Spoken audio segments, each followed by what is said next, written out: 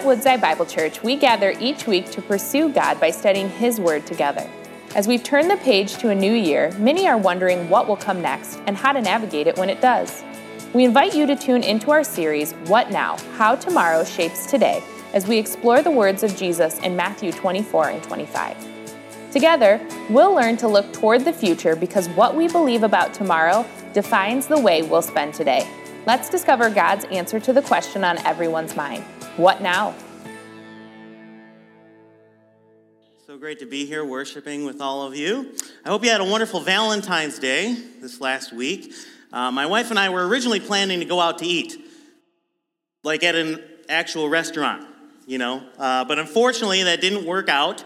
But I still spoiled her, we still got flowers and chocolates, and we had a wonderful Valentine's Day at home.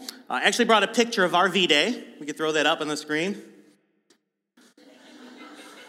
This is our special Lady and the Tramp kind of moment, And just to throw you a little curveball here, I brought another picture of a different V-Day celebration. We can put the next one up. This one's from 1945. Except the V does not stand for Valentine, it stands for victory. And technically it's VE Day because it's victory in Europe, because this is the day that officially marked the end of World War II. Right? Hitler's Nazi Germany signed an unconditional surrender. And as we look back on those events that were leading up to this V-Day, this victory day, there's one specific event that becomes a catalyst in this fight that leads to this victory. It's a day when around 1,000 ships, the largest armada to ever set sail, carried some 200,000 soldiers across the English Channel to France, and wave upon wave of soldiers stormed the beaches at Normandy. And of course, I'm talking about D-Day. Many people who study these events and look back on this would say that was the day. That was the day that the war was won. D-Day was the day when this victory was secured. That with an ever-increasing military presence on the ground, with the relentless crushing of German factories from our airborne infantry, the hindrance of German supply lines, that all these things meant that the difference between D-Day and V-Day was just a matter of time. It was not a question of if victory was coming, it was simply when, that it was inevitable. Now, we have the privilege of being able to look back on these events with this perspective, but think of it from the perspective of those who were fighting in the war, those who were there when it was happening, because I'll tell you, they were still dodging bullets left and right. I mean, there were people that were injured and wounded all around them. Blood was spilled. And in fact, many lost their lives in this fight. The dangers were very real. There were many. They were everywhere for the people involved in this war. And I mention all this because there's just something that resembles the Christian experience. Because God himself has invaded history. He became one of us in the person of Jesus to save us, to rescue us. And in his life, death, resurrection, and ascension, he has fought the decisive battle of the war. D-Day has already taken place at the cross of Christ. He said, "It is finished." The battle has been won. Final victory has been secured because our sins have been atoned for. We have been gifted with Christ's perfect righteousness. We've been born again. We've been adopted into the family of God. We've been empowered by the Spirit of God living inside of us so that we can actually walk in obedience to God our Father. Woo! Hallelujah and amen. Listen, that's amazing. But if we're being honest, it doesn't always feel like that, does it? Because even though Christ has already claimed victory on the cross, we are still very much in the heat of battle, aren't we?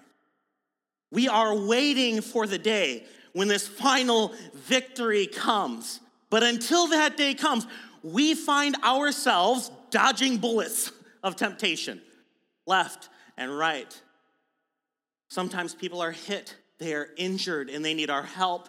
And ultimately, unfortunately, there are even casualties along the way. Because just as Hitler, knowing that his time was up, insisted on launching a last great hurrah at the cost of so many lives, Satan, knowing that his time is short, seems to be launching a furious rampage against the people of God, seeking to do whatever damage that he can. And as the people who are in the trenches, so to speak, of this battle, of this war, we feel that. We feel that. It can be so overwhelming. It can be so exhausting at times that we just want to throw our hands up and say, what now? What now?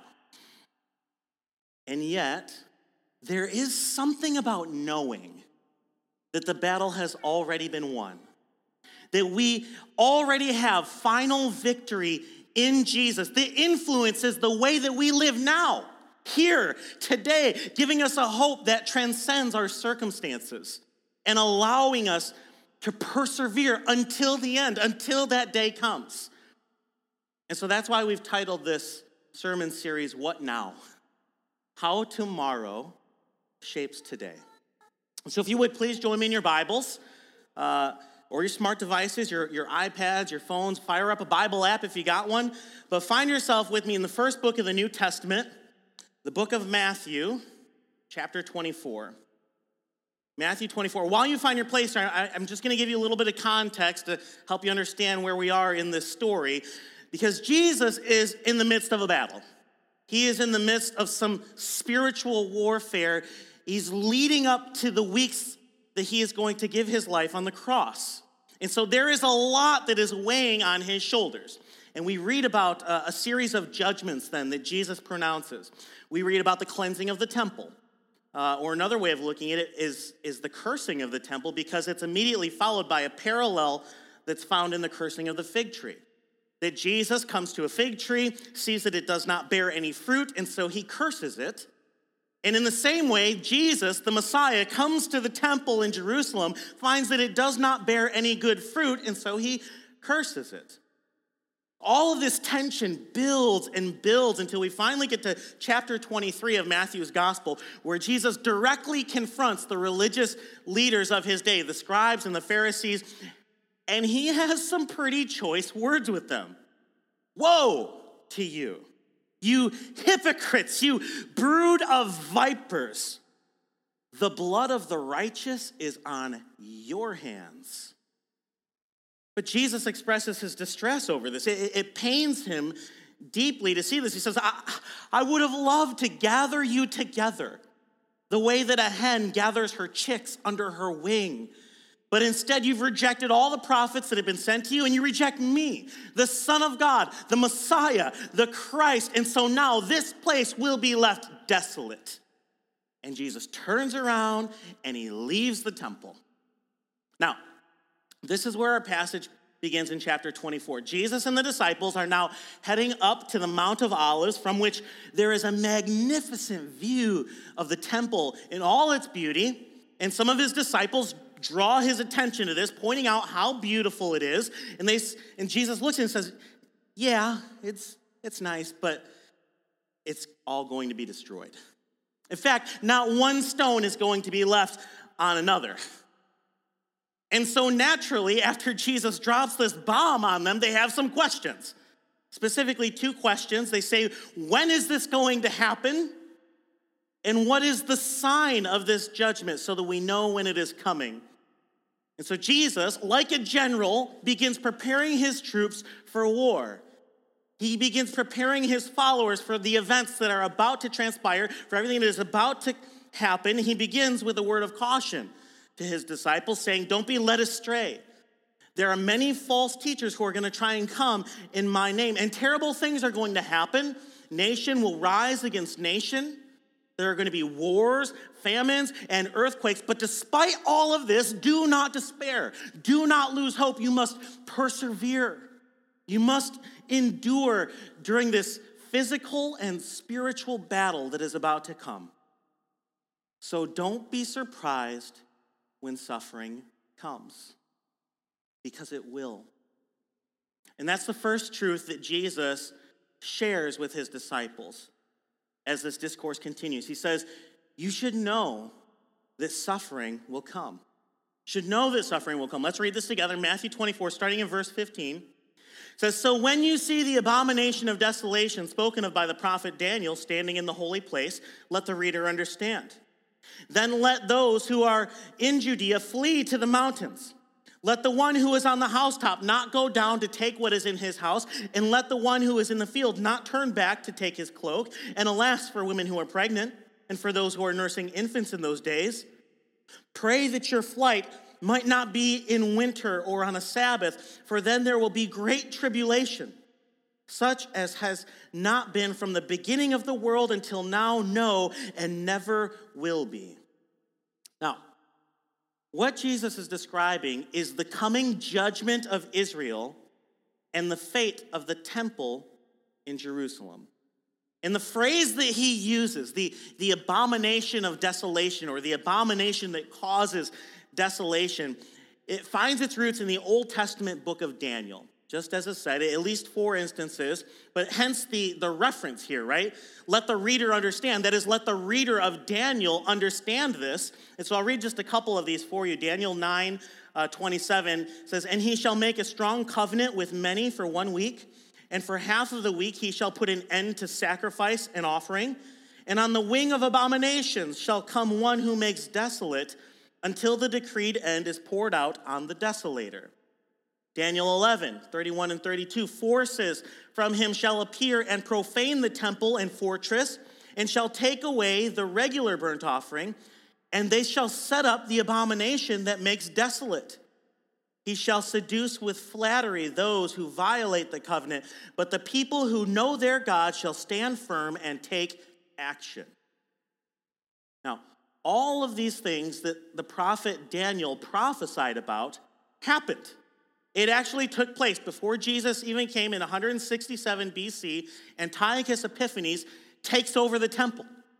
He sets up an altar to Zeus, a false god. He brings in pigs, unclean animals to the Jewish people, and he sacrifices them on the altar.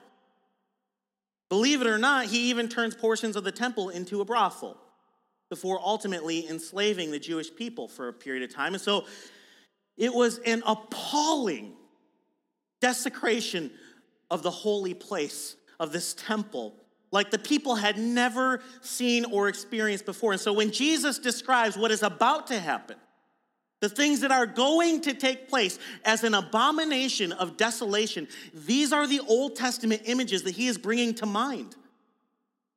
Today it'd be like someone prophesying about the future and saying there's going to be a 9/11 type event. That wordage brings all kinds of imagery into our mind of what happened on that day. And of course, as we mentioned last week, what Daniel prophesied about did come to pass. When the temple was completely destroyed in AD 70, so what Jesus prophesied about in Matthew now then does come to pass in AD 70, 40 years or so after his crucifixion. And it's difficult to describe just how devastating this was to the Jews.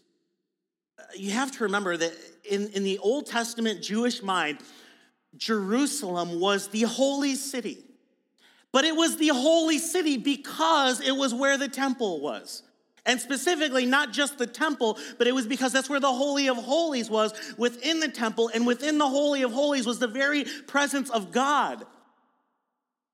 And all of that is going to be destroyed, Jesus says. Now, there's not going to be a temple. There's going to be no Holy of Holies. There's going to be no place to sacrifice animals to the Lord. We are talking about the entire Old Testament way of relating to God gone. And that's why Jesus says in verse 21 that this will be a tribulation like the world has never seen before and will never see again. And Jesus says, when this happens, flee. Get out ASAP. Do not delay is how it is said. And this is what is detailed in the following verses, right? As we look at 17 through 20, God's people are to flee, and there's no time to pack, right? Don't think about going and grabbing your cell phone and your charger and all these things from the house. Don't get snacks for the road. Verse 18, don't turn back to get your coat. You're working out in the field. It gets hot. You take your coat off, and then this happens. Don't go get your coat first. Just leave. Get out of there. Verse 19 expresses sympathy for women who are pregnant or nursing their child because obviously this would slow them down.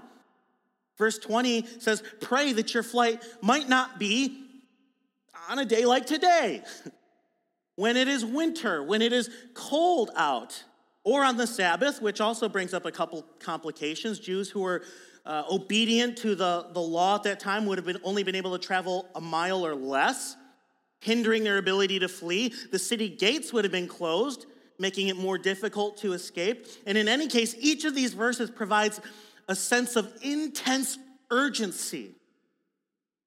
Do not delay.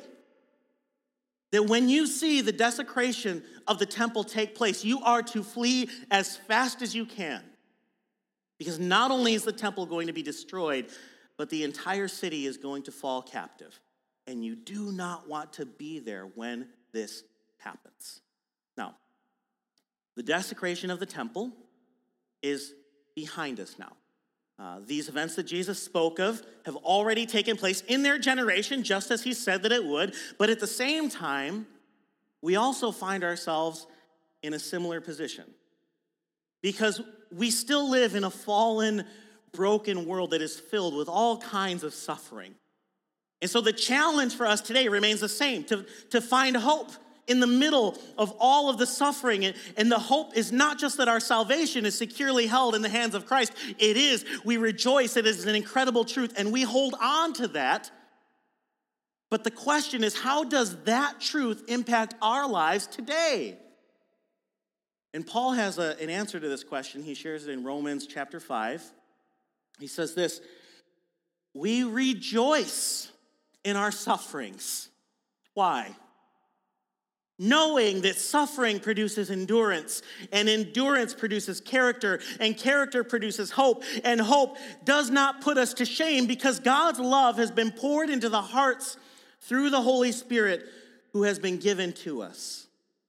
In other words, as Christ followers, we know that suffering will come.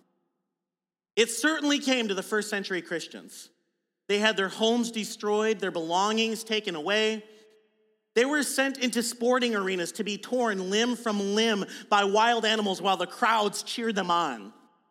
They were impaled on stakes and burned alive. They were crucified by the hundreds of thousands and lined along the road to and from Rome as a warning. This is what happens to Christians. And yet, it has been documented that they sung hymns as the animals tore them apart in front of the crowds. They prayed for their murderers as they were being burned alive at the stake. They faced death with a peace and a poise that no one had ever seen before. So much so that Tertullian, one of the early church fathers, said, the blood of the martyrs is like seed. Because the more they killed and murdered the Christians, the more this movement of Christianity grew. And you understand, this kind of thing is still happening today. We really don't see as much of it in the U.S., but we have brothers and sisters in Christ who are risking everything to follow Jesus. They are risking everything by simply owning a Bible, and yet it is their prized possession. They could be imprisoned or even lose their lives for gathering together like worship, like we are right now, and yet they do so gladly. Why? Why is that? Because God uses these conditions like a fire to purify and to forge his church so that it produces endurance, so that endurance produces character, so that character produces hope, making the church stronger so that the gates of hell will not prevail against it. And so we can face suffering and hard times when they come because we know that the Spirit of God is actively at work inside of us, sanctifying us, making us more and more like Christ. And just as Jesus trusted God the Father, remaining completely faithful in his suffering, even to the point of death on the cross, we can too. And we see this mentioned in verse 22. That even in the midst of intense suffering, we can trust in the sovereignty of God. We can trust in the sovereignty of God. Let's read this. Verse 22, and if those days had not been cut short, no human being would be saved. But for the sake of the elect, those days will be cut short. So as Jesus describes the terrible days that were about to come, you can imagine how his followers begin to feel. Right? Their bodies tense up. Fear begins to set in. Their hearts are racing. They're getting sick to their stomach at the thought of all of this that is about to come. And so Jesus inserts this comment to point out that despite what the future holds, despite how bad it seems to get, we can trust in the sovereignty of God. That yes, judgment was coming to Israel. But God was not going to abandon the faithful. He was going to protect and preserve his people through the judgment. In the midst of the judgment and in his sovereign control, God shortened the days of the war. He cut it short. Now again, it probably didn't seem like it to those who were experiencing it, right? Because this battle, this war that Christ foreshadowed was absolutely brutal. The Jewish historian Josephus documents this. He describes the magnitude of the destruction, saying the number of those who were carried captive during the whole war was collected to be 97,000, as was the number that perished during the whole siege, 1,100,000. And yet, the point is this, as terrible and horrific as it was, it could have been worse. You know, we see this theme come up again and again all throughout God's redemptive story, that God desires relationship. He desires a relationship with his people, and so he makes a promise. He makes a covenant, but eventually the people rebel against him in sin, and there is then a punishment or a consequence for their rebellion. But at the same time, it's always coupled with God's grace and his mercy. I love this. Right from the beginning, Adam and Eve sin against God. There are consequences for their rebellion, but at the same time, God promises a redeemer. Sin continues to grow and spread like a cancer amongst God's people until God is so fed up and disgusted that he's going to destroy it all with a flood. But instead, God saves a remnant, a handful of people, Noah and his family. Why? So that God can continue to keep his promise. Jacob and the nation of Israel sin against God, so God allows them to be enslaved by the Egyptians. And yet, 400 some years later, God delivers them out of that. Moses is leading them to the promised land, but while God is instructing them in how to live and live as his people in this promised land, they turn to idols. They sin against God, and so they end up spending 40 years wandering in the desert because of their rebellion. But God does indeed lead them to the promised land, the land that is flowing with milk and honey. And now here we are, after thousands of years of waiting, and God has finally sent his promised Messiah, the Savior of all of God's people in Jesus. And the Jewish religious leaders and the people at large rejected him. And they were plotting his death. And yet we know that even then, even what appeared to be the worst day of human history, when evil appeared to have won by killing the very Son of God, that all of it was a part of God's plan. All of it was a part of God's plan of redemption. And as a part of God's plan, the temple had to be destroyed. Now, we know this. Hebrews chapter 8 describes it like this. I'm going to read a handful of verses leading up to verse 13. Starting at 7. For if the first covenant had been faultless, in other words, the Old Testament covenant, if it had been faultless, there would have been no occasion to look for a second. For he finds fault with them when he says, behold, the days are coming, declares the Lord, when I will establish a new covenant with the house of Israel and with the house of Judah, not like the covenant I made with their fathers on that day when I took them by the hand to bring them out of the land of Egypt, for they did not continue in my covenant.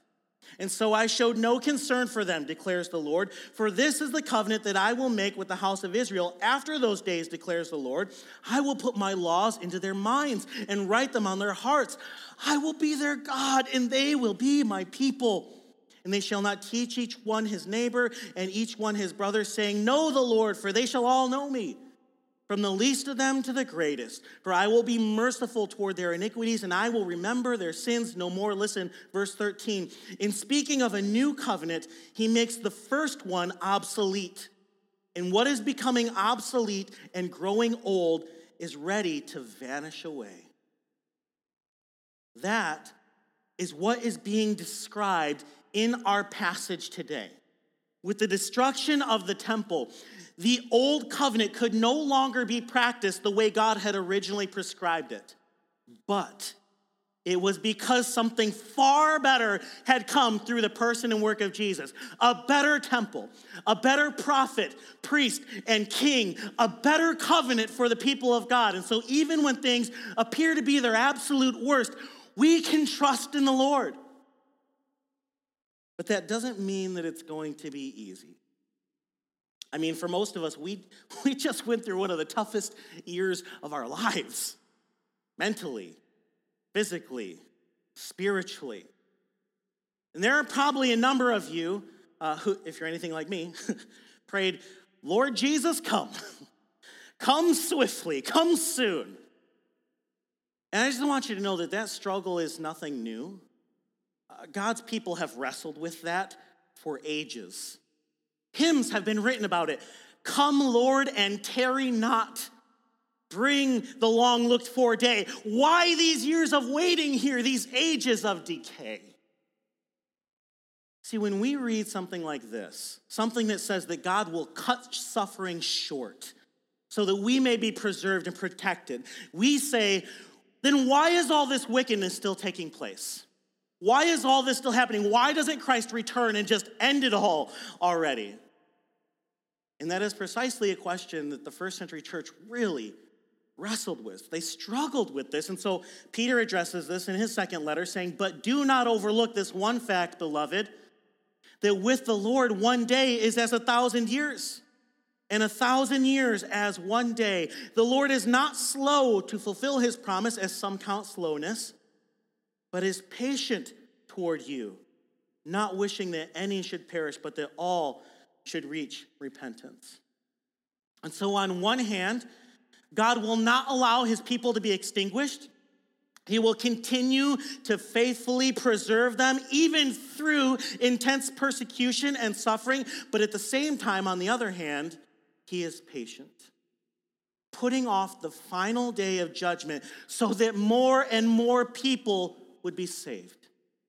And this will continue until all of his elect have been prepared for glory. And we can rest in that. We can trust in the sovereignty of God, that everything is going to work out according to his good will and purpose. And then the next thing Jesus does is offer a warning, as well as some clarity. He says that we should realize that Jesus' return will be unmistakable. We should realize that Jesus' return will be unmistakable. Now let's read this, starting in 23. Then if anyone says to you, look, here's the Christ, or there he is, do not believe it.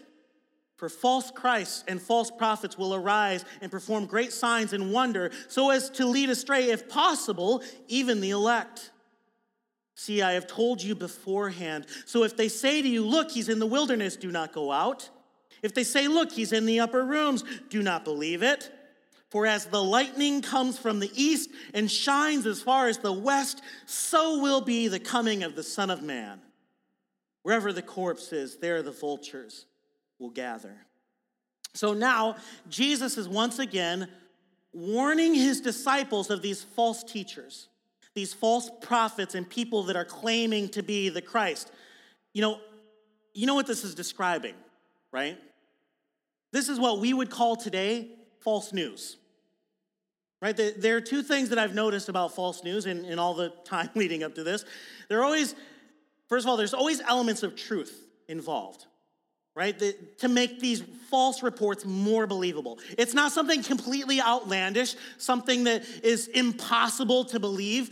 Instead, it has to do with very real things. They just twist the truth to suit their narrative. And the second thing I've noticed is that there are always certain audiences that are being targeted with false news, right? They're telling them things that they actually want to hear in order to gain a following and in order to gain influence over those people. That is exactly what Jesus says is going to happen. That these are Jewish people that are experiencing this persecution, and they desperately want to believe in reports of a new Messiah, specifically a military Messiah who will deliver them, who will restore the nation of Israel. The audience is there. And so people are going to report, look, there's the Christ. Oh, hey, there he is. Some may even perform these great signs and wonders, Jesus says. But do not believe them. Do not believe in these so-called messiahs. It is fake news. Do not believe it. Why? Because in stark contrast to these false messiahs, when Jesus returns, he will not need to be sought out in some obscure place like the wilderness or a hidden upper room. He will not need to convince people by performing miraculous signs and wonders, because his return will be like a flash of lightning illuminating the entire sky. No one is going to miss it. On that day, every knee will bow, every tongue will confess that Jesus Christ is Lord.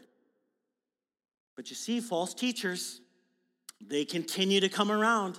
They continue to show up, even in our world today, whether it's promising health, wealth, and prosperity, or any other kind of false doctrine. False prophets still come up and appear today with prophecies about the presidency, the coronavirus, and the end of the world. But we do not give into it. We do not entertain these things. Jesus says, you have no need to worry. Times will get tough, suffering will come, but everything is held in the sovereign hands of God. So there is no need to concern yourself with doomsday prophecies and trying to figure out when the Christ is going to return. Because when he does, Jesus talks about this later, starting in verse 36. He says, no one is going to know when it's going to happen. No one will know what to look for. It will be without warning. It will be completely unexpected, a complete surprise. All we need to know is that he is coming. Jesus will return to collect his bride, the church, and renew and restore all things. And we are still here waiting for the magnitude and the majesty of his glory to be revealed on that day. But in the meantime, what do?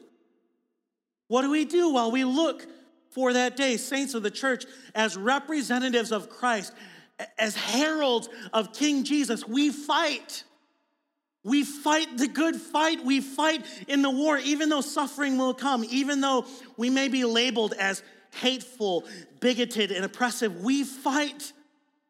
And so we fight for the lives of the unborn, the disabled, and the elderly. We fight against the horrors of human trafficking and rape.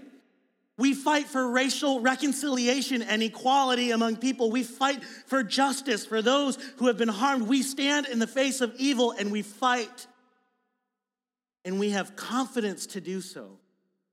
And to persevere until the end, no matter what, knowing that Christ has already won the war. Friends, let's not lose our perspective in the trenches of this spiritual battle. Don't be surprised when suffering comes. And remember, we are living between the already and the not yet. We are living between the D-Day at the cross and the victory day that is ahead. It is assured by it. It's not a question of if, just when. It's just a matter of time. And so we struggle today in hope, and in absolute certainty of the final victory that is to come, where the redemption that Christ has already secured for us will be fully experienced with him in glory forever. Would you pray with me? Heavenly Father, God, we thank you for the gift of your word today. What an incredible reminder of the new covenant that you have made with us through your Son, Jesus. A reminder that even though we are fallen, sinful people who are unfaithful to you, that you continue to remain utterly and completely faithful to us. God, we thank you for that. We thank you for the encouraging words that Jesus offered his disciples as they were about to face the most difficult time of their lives. And we have difficulty fully wrapping our mind around this and appreciating the fear and the pain that they experienced in these uncertain times. But Father, I know that there are people here today who are scared, who are fearful of the unknown. There are people here who are tired. They are run down and they are exhausted from fighting these spiritual battles. God, there are some who have been hurt.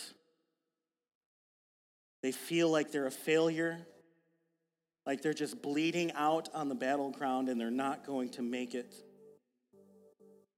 So, Father, pour out your Spirit on us, we pray. May we feel your grace, your mercy, and your forgiveness anew. Wash over our hearts. Refresh our souls with these encouraging words. May they minister to us today. May they offer encouragement to us today, stirring up within us the desire to fight, to remain strong, to continue to persevere through the trials and tribulations of this world. God, thank you for cutting short a time of the coronavirus, for providing vaccines faster than we ever thought possible. Surely things could have been far worse. God, we thank you for that.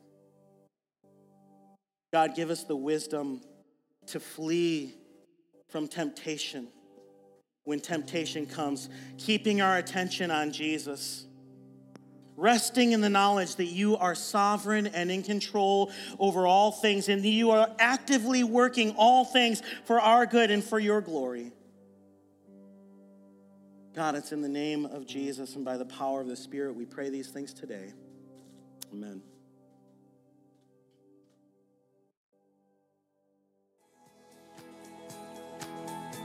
Thank you for joining us as we study God's Word together. We would love to hear how God is moving in your heart and get you connected into the Woodside Bible Church family.